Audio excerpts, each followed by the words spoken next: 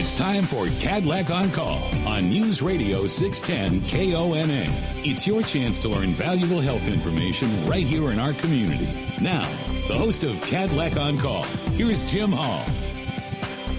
Hello, friends. Welcome to Cadillac on Call, presented by the Cadillac Foundation. It's hard to believe, but we are now in year 3 of the COVID pandemic, and each week during the past 2 years, we have made COVID the centerpiece of this program as we work to give you the most up-to-date and objective information regarding the state of the pandemic in Benton and Franklin counties. As we take the air today, the story continues to be Omicron, the latest variant to establish a foothold in our region. And while it does not appear to be as severe as last year's Delta surge, it is highly contagious, and that is what's causing yet another strain on our healthcare system. And for hospitals like Cadillac here in the Tri-Cities, that strain is most heavily felt in the areas of staffing, as caregivers are getting infected or need to be away from work as someone in their household gets the virus. Today we'll visit with the head of the Cadillac Emergency Departments to find out how we can all help ease the strain on ERs and the hospitals and the rest of the healthcare system. But first we check in with Heather Hill, the Communicable Disease Program Manager with the Benton Franklin Health District. And Heather, to begin tonight, maybe just an update on where the case count numbers are. Are we seeing the highest numbers that we have seen during this pandemic? Unfortunately, you're right, Jim. This week we hit, Benton County is at 3,010 per 100,000 over 14 days. And Franklin County is 3,883. And, we looked even a week ago, we were much lower than that. We thought that was really high. And here we are a week later seeing the numbers continue to increase. I wish we knew how they were going to look next week. But if we continue the direction we are, my gut feeling is they'll be even higher. But I think it's also important to understand that those are certainly not taking into account all of those home tests, the rapid antigen tests that people are doing at home, and they don't necessarily report them to our reporting line. And it also doesn't take into account that there's a lot of people who, I got sick, I had the symptoms of COVID, I just stayed home, took care of myself, never did go get tested. So we know that the numbers that we produce certainly are interesting to look at, but we also know that the actual amount of COVID in our community is probably significantly higher. And then we look at our positivity rates at the 2 test centers with CBC West. They're at a 47% positivity rate and processed well over 13,000 tests in the last 14 days. That is a huge number of tests, but it's such a good service to the community as people are really wanting to get that information.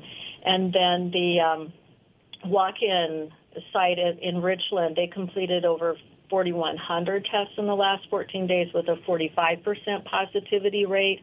And yes, all the hospitals are noticing an increase in admissions due to COVID. So, Omicron may not act as severe in the body, but when you get this huge number of people getting infected, we are still going to see people who catch it that will not have a good outcome, especially those people who are not vaccinated, haven't been boosted, really haven't worked to get their immunity as good as possible before they actually get infected. We know that getting vaccinated, getting boosted is your best protection. If you are to catch COVID, it's your best protection from preventing hospitalization and death.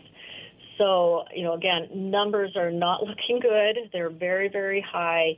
So we know that it's very widespread in our community. So testing home or the community test sites is advisable if you're wanting to gather, if you think you might have been exposed. If someone say, if for example, I test positive, what should I do? Should I isolate for 5 days? What are the next steps? And then impact if I have kids in school, what happens then? If you're testing positive, you need to stay at home and quarantine yourself as best as possible. We understand that can be difficult in a family environment, but then we look at, make sure that you let your coworkers, your friends, your family members, those individuals that you've been around, let them know, especially those that you were around during your contagious time, which could be 2 days before you actually have symptoms. Let them know that you tested positive. We've added a lot of shame to testing positive.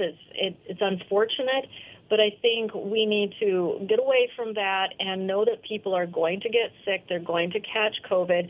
And the right thing to do, just like if you caught the flu or a regular cold, let your friends know, I came down with this after we were together, so just you be careful.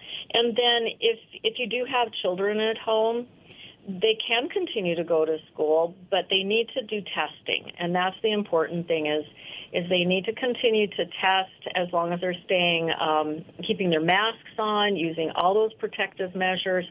But they're really not cleared as not likely to be infected until it's been 5 days after that person in their household actually gets through their quarantine period of time. So that child could essentially be kind of being watched for about 10 days after exposure to a family member because of the continued exposure to that family member in that living environment. Just a few minutes left with you tonight. So the group most at risk now seems to be, is it the unvaccinated and uninfected? And I guess are we at a point where between vaccinated and those who are infected, we're potentially nearing herd immunity and perhaps approaching the end of this, or is that too optimistic? Well, I think it's important to understand that we are not likely to reach what really is herd immunity. And what herd immunity means that new infections are very minimal, such as with other vaccine-preventable diseases that we've acquired with smallpox and polio vaccines. We've acquired herd immunity with those situations, and we were able to eradicate those here in the U.S. We're not likely to get there with COVID.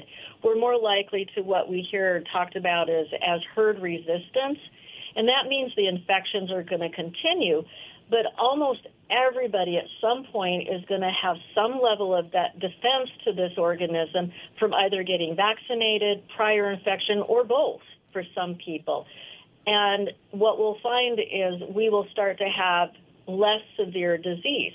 But again, that's as long as we don't see a sudden change in the variant where it becomes much more severe. You don't have some cross-protection from vaccine or disease to the new variant that comes along. So if everything stayed the way it is right now with our current variants that have come through, we're more likely to just see our population, our community, continue to see COVID in our community. But when we do catch it, it won't be as lethal, it won't be as devastating as when we didn't have that immunity from previous infection and vaccination. I've heard because the Omicron is so contagious, there's conflicting advice on masks, but you're still urging people to wear masks, and I'm guessing that's primarily to protect those that are most vulnerable that you want to be around if you want to interact with loved ones? Right. There is so much very strong, peer-reviewed, scientific, well-studied, well-documented evidence that masks do work, because they catch what's coming out of your nose and mouth actually in the fibers of that mask so that it can't go to somebody else. And that's why we continue to really stress the importance of masks. We see them used in many cultures, even before COVID, when a person would feel a little under the weather. Put a mask on just to protect those around you. And I really hope that it becomes part of our respiratory hygiene practices as a nation, so that even once COVID is long gone, during flu season or cold season, if you've got a runny nose, if you've got the flu and you're around people, you really need to put a mask on to help protect those around you. And we've learned a lot about mask use and how good they protect, and we need to not forget the lessons learned during COVID. If you would just maybe take 30 seconds to sum you up. We only have you for one segment tonight, but just sum up where you are at this point and your take on where we stand. I think we still, unfortunately, have a little ways to go, especially with Omicron. I think the next month is going to be very telling. And then we do continue to watch some of the other variants that now and again crop up, and we are keeping an eye on those.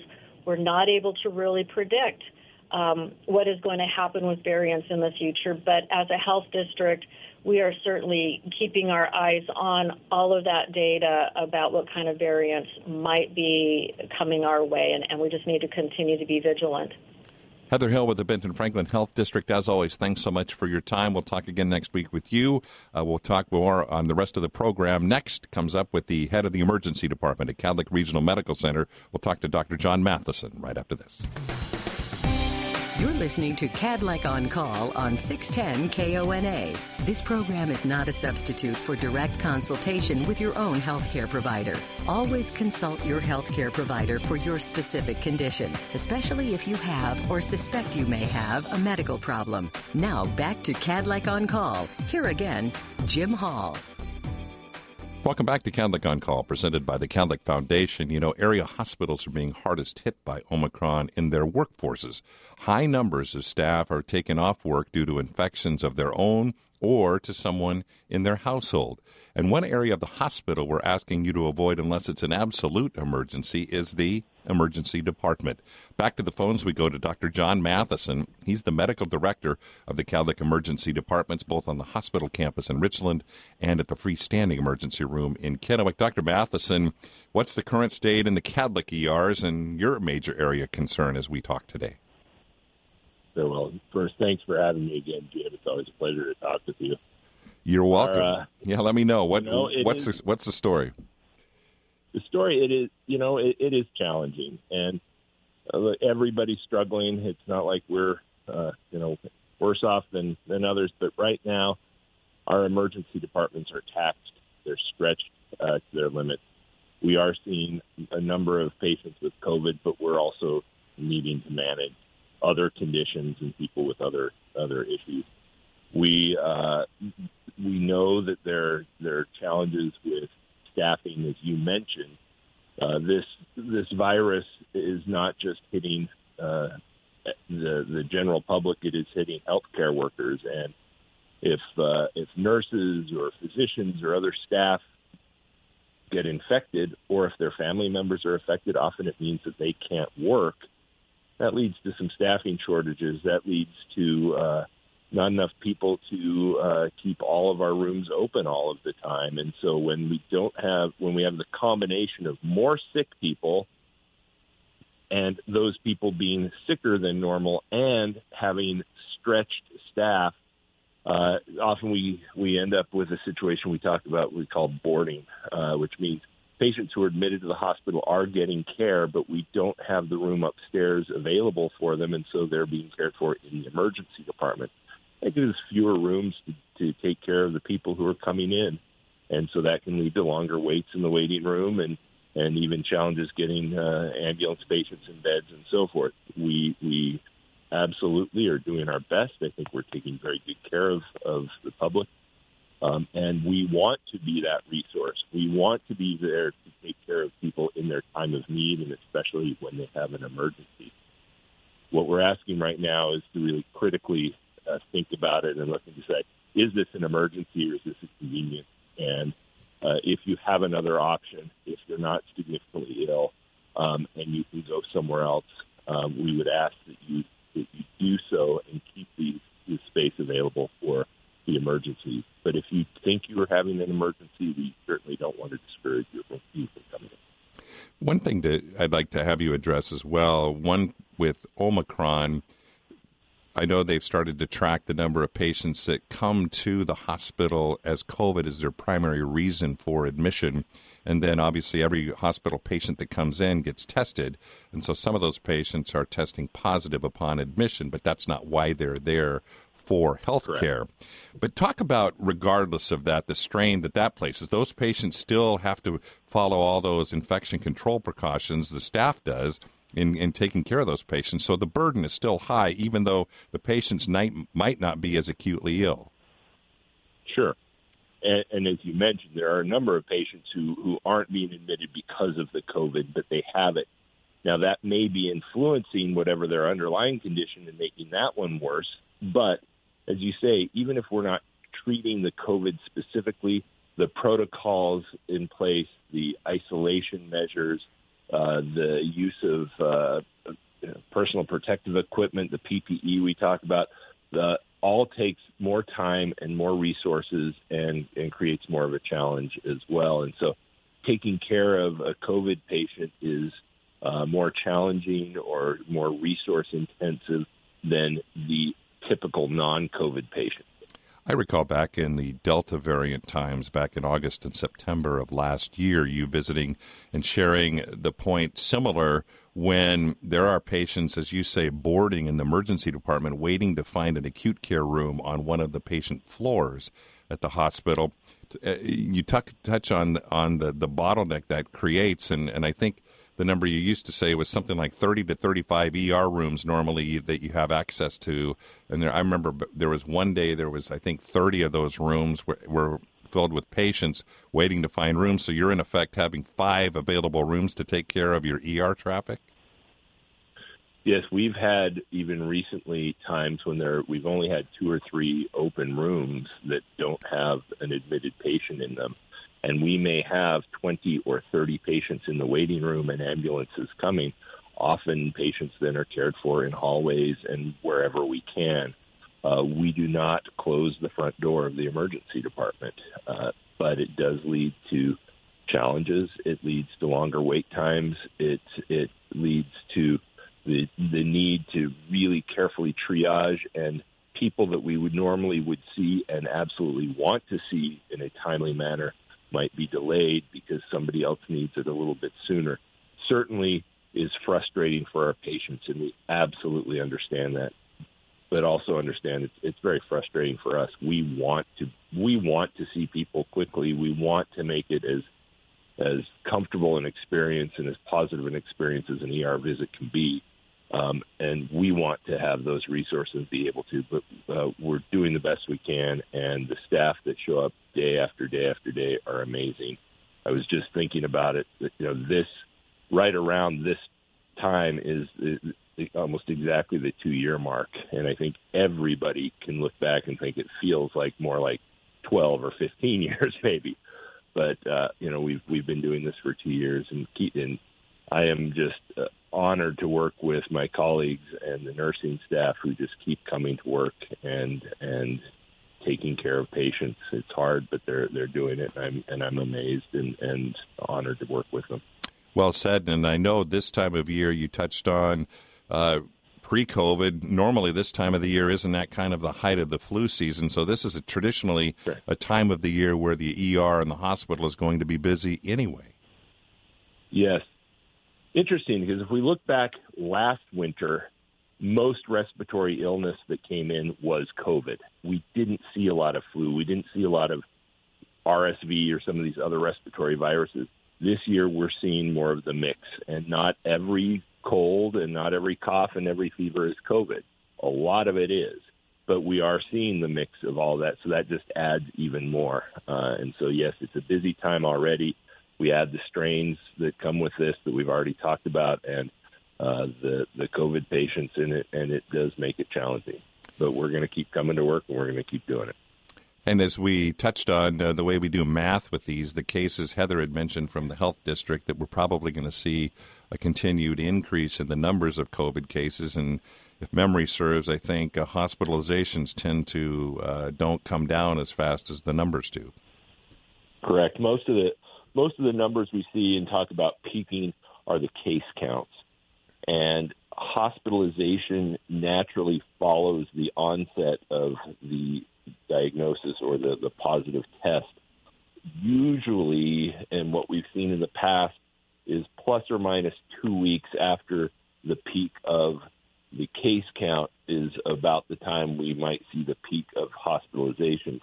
But those hospitalizations last a while, and deaths often are even after that. So, and the other message, and I think it's optimistic when we see it start, when that peak comes and it starts to fall. But I think we tend to, as we've seen in these other surges, once we see it start to trend down, people tend to let up and think, okay, the crisis is over. Well, it may be on its way down, but it's still very high. It's going to be some time before the case count is actually quite low. It's just trending down, which is positive, but it doesn't mean we're there. We need to let it get low before we let our guard down. And even then, it's going to be a while before I let my guard down at all. Well, Dr. John Matheson, thanks for spending a few minutes with us. Continued success, and pass along our best wishes to you and the team all throughout the Kadlec system. Dr. John Matheson, the Kadlec ER Director, back with more right after this.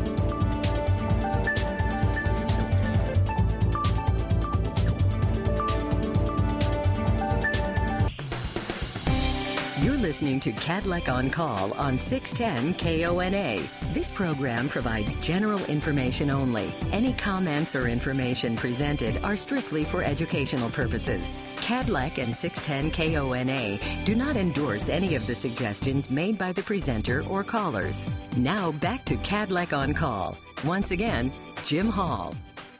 Welcome back to Kadlec on Call, presented by the Kadlec Foundation. A reminder that if you missed any part of the program, Kadlec on Call is available on podcast. Just search Kadlec on Call wherever you listen to your favorite podcasts.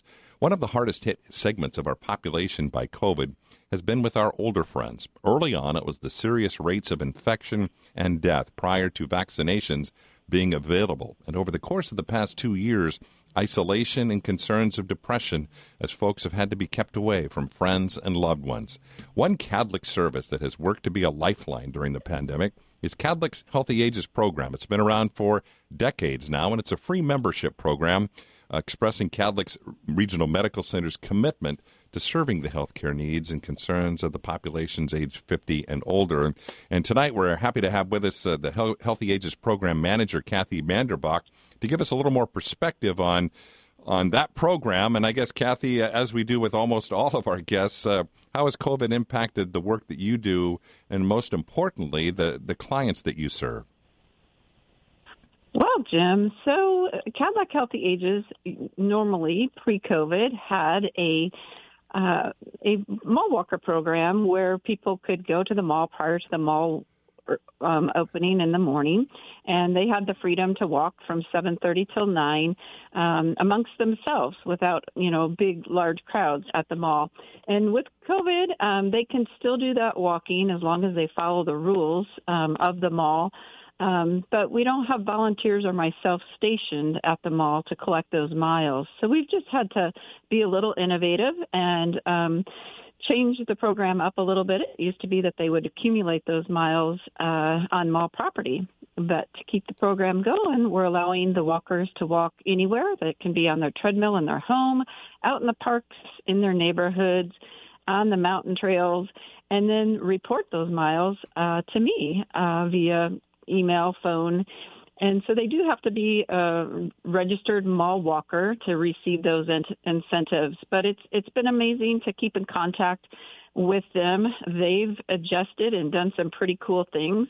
At the onset of COVID, I was super worried about the social aspect because many of them would go to the mall after they'd get their walk-in, or they would, just round up around on the tables and have their coffee and nice little conversations. And so they all, kind of had their little groups where they knew each other. And so they became worried and started calling me. And real quick, just within a matter of days, they had started like a phone tree. So on their own, not, spurred by a thought from me, they just started having each other call to check in on the people that may be isolated and not have family members around to check in on them. So I was really impressed with how they were able to adapt to that culture. And I was going to say, I'll go ahead. I was going to say, I'm probably going to go right into that. Is normally you have these monthly programs, and you still do those. Those have to be virtual, but normally that would also be a great social gathering, as you'd get 200 or 300 people up at CUP Church on a Thursday afternoon, where that fellowship and education can continue. But again, you're able to adapt with that. We are able to adapt. It's really immersed our seniors into getting much more technical savvy because because we are hosting those programs virtually. And so each month we have a health topic or safety topic.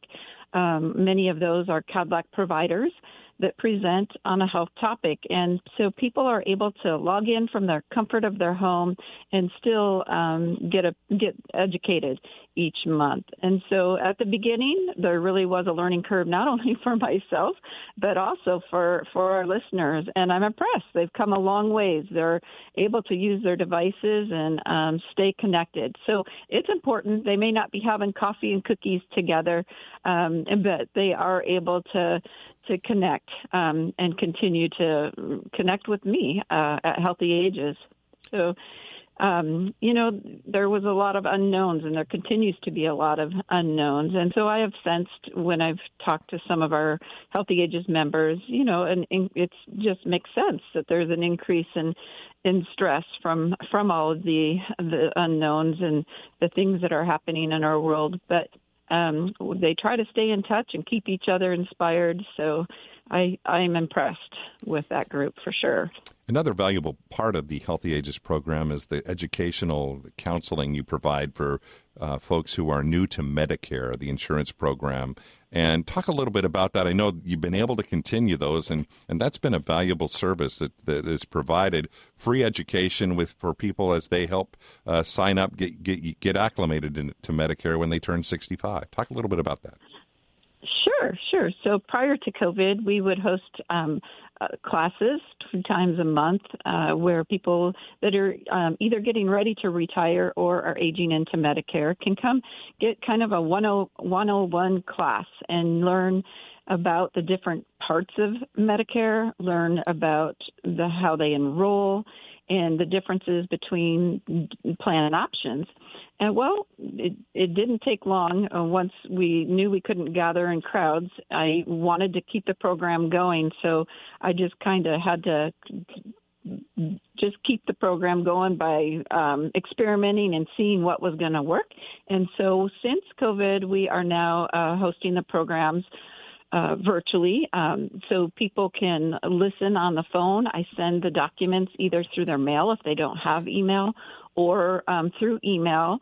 The PowerPoint is, either on their computer or they've printed it off. I let them know what page I'm on, and we just go through it just as if they were in that classroom.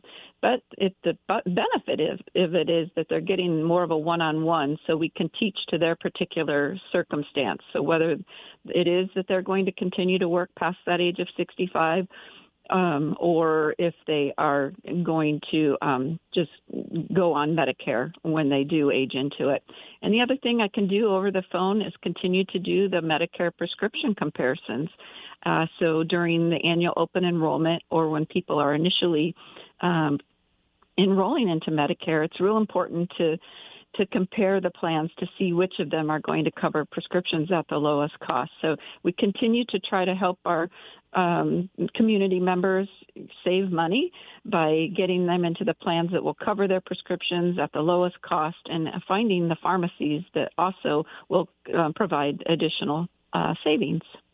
And I know this program has been supported by the generosity of a volunteer group associated with Catholic called the Auxiliary, helps to provide funding, because this allows you to provide your services free of charge to these clients. Talk a little bit about, before we let you go, if you would, if someone wants to access your services, how do they go about doing that and to connect with you?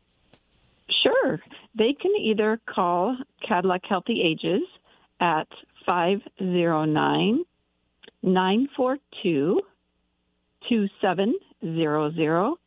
and they can also join Healthy Ages by logging on to the Cadillac website.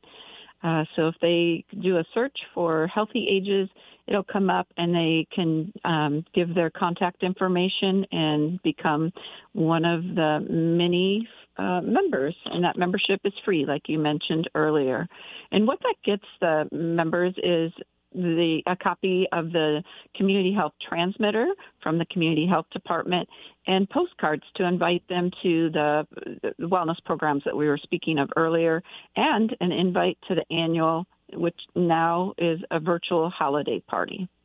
Well, hopefully next year, or this coming year in 2022, or at least the next holiday season, we can gather in person, because I've gotten to go to that many years. It is a can't-miss event for the 50-plus population in this community. Kathy, thanks so much for the great work that you do and the team that you work with. I know the volunteers that participate are a big help to you, and certainly the client base really appreciates having the services available. Kadlec Healthy Ages, if you'd like to join, call 509-942-2700 or visit kadlec.org and just search for the Healthy Ages program. Back with our remaining minutes of Kadlec on Call right after this.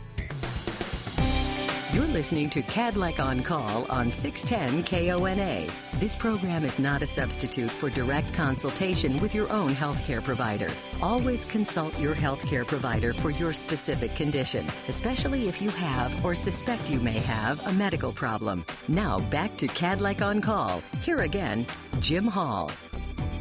Again, our thanks to Kathy Manderbach, the manager of the Kadlec Healthy Ages program, which is part of a very robust community health programs within the Kadlec system. And we're happy to welcome to our program tonight to give a quick review of what's available is Karen Hayes, who is the manager of community health investment. And Karen, a little bit, Healthy Ages is just one of the many important services that the community health programs offer within Kadlec.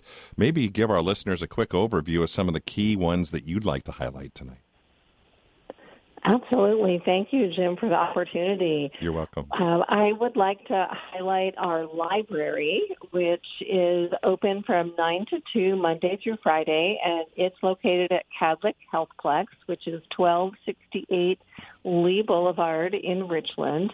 And our library has a wide array of resources on neurological disorders, such as Alzheimer's, Parkinson's. It has resources on depression and caregiving, and you can check those materials out at no charge. And also our community resource desk is there. And so if people are in need of connecting with resources for, say, housing or food assistance or utilities, we have people that are trained at the library that can help connect you to those community resources as well. And then we have our support groups, and those are still being held virtually, as probably can guess. Before that, they were held, before COVID, they were held in person, but now they are virtual. And they still provide that opportunity for connection and support and education. And I'll just list a few of the support groups that we are offering. We have a multiple sclerosis support group, traumatic brain injury. We have a pulmonary support group, a chronic pain support group, and we have a support group for caregivers that can be extremely beneficial, especially during this time when people are home caregiving for a loved one. So being able to participate in those support groups is very vital for them. And if you would, I know I was going to say you touched on those support groups that are just amazing, and as you touched on, I'm guessing their importance in a virtual setting is just as important, given some of the isolation that has been forced upon folks just to be safe from COVID. But I know there's a fair amount of work that you and the team have done over the past years and continue to do in the area of suicide prevention and mental health. Talk a little bit about that, if you would. Yes, we have. When we expanded to community health, we began to offer programs on mental health and suicide awareness and prevention, which are definitely needed now more than ever. And we offer programs on mental health first aid, and for adults and for youth, and that's a collaboration with the Educational Service District 123.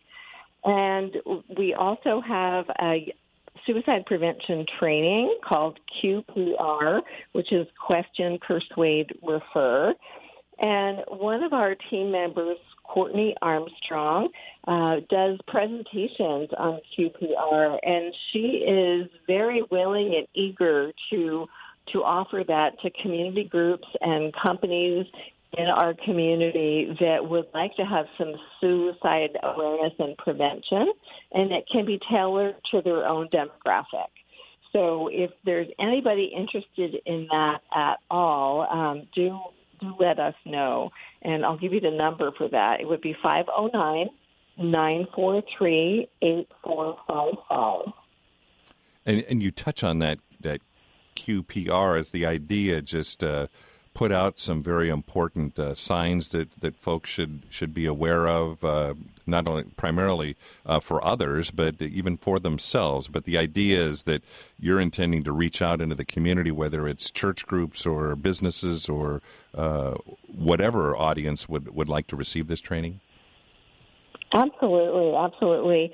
It provides education on recognizing early warning signs of mental health issues that can be critical to addressing suicide, and recognizing those warning signs, and really to help give people the confidence to address those warning signs and to talk with the person for which you have concern.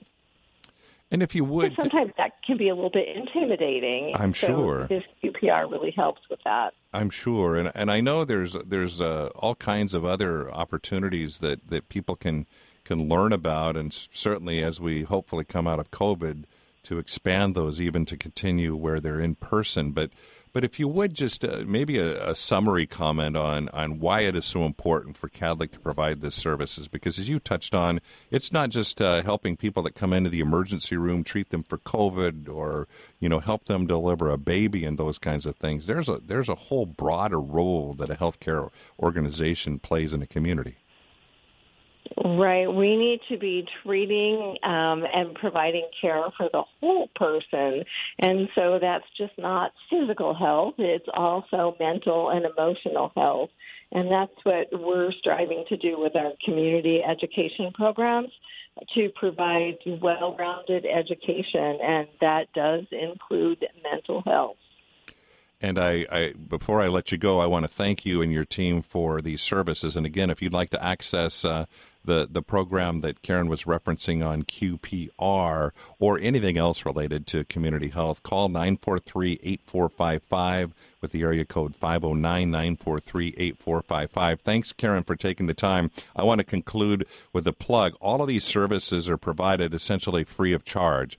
And if you would like to support the work that Karen and her team do, the Healthy Ages program, or anything related to community health, these services are provided free of service in most cases to members of our community. You can do that through the work of the Kadlec Foundation. And if you'd like to go online and make a contribution in support of community health initiatives at Kadlec, go to kadlec.org/foundation, and there's online ability to make those contributions as well. And that funding is vitally important to continue to be able to provide these services to all of us here in the Tri-Cities area. Thanks to Karen, thanks to Kathy, thanks to Heather, thanks to Dr. John Matheson, and thank you for listening. We'll talk again next week.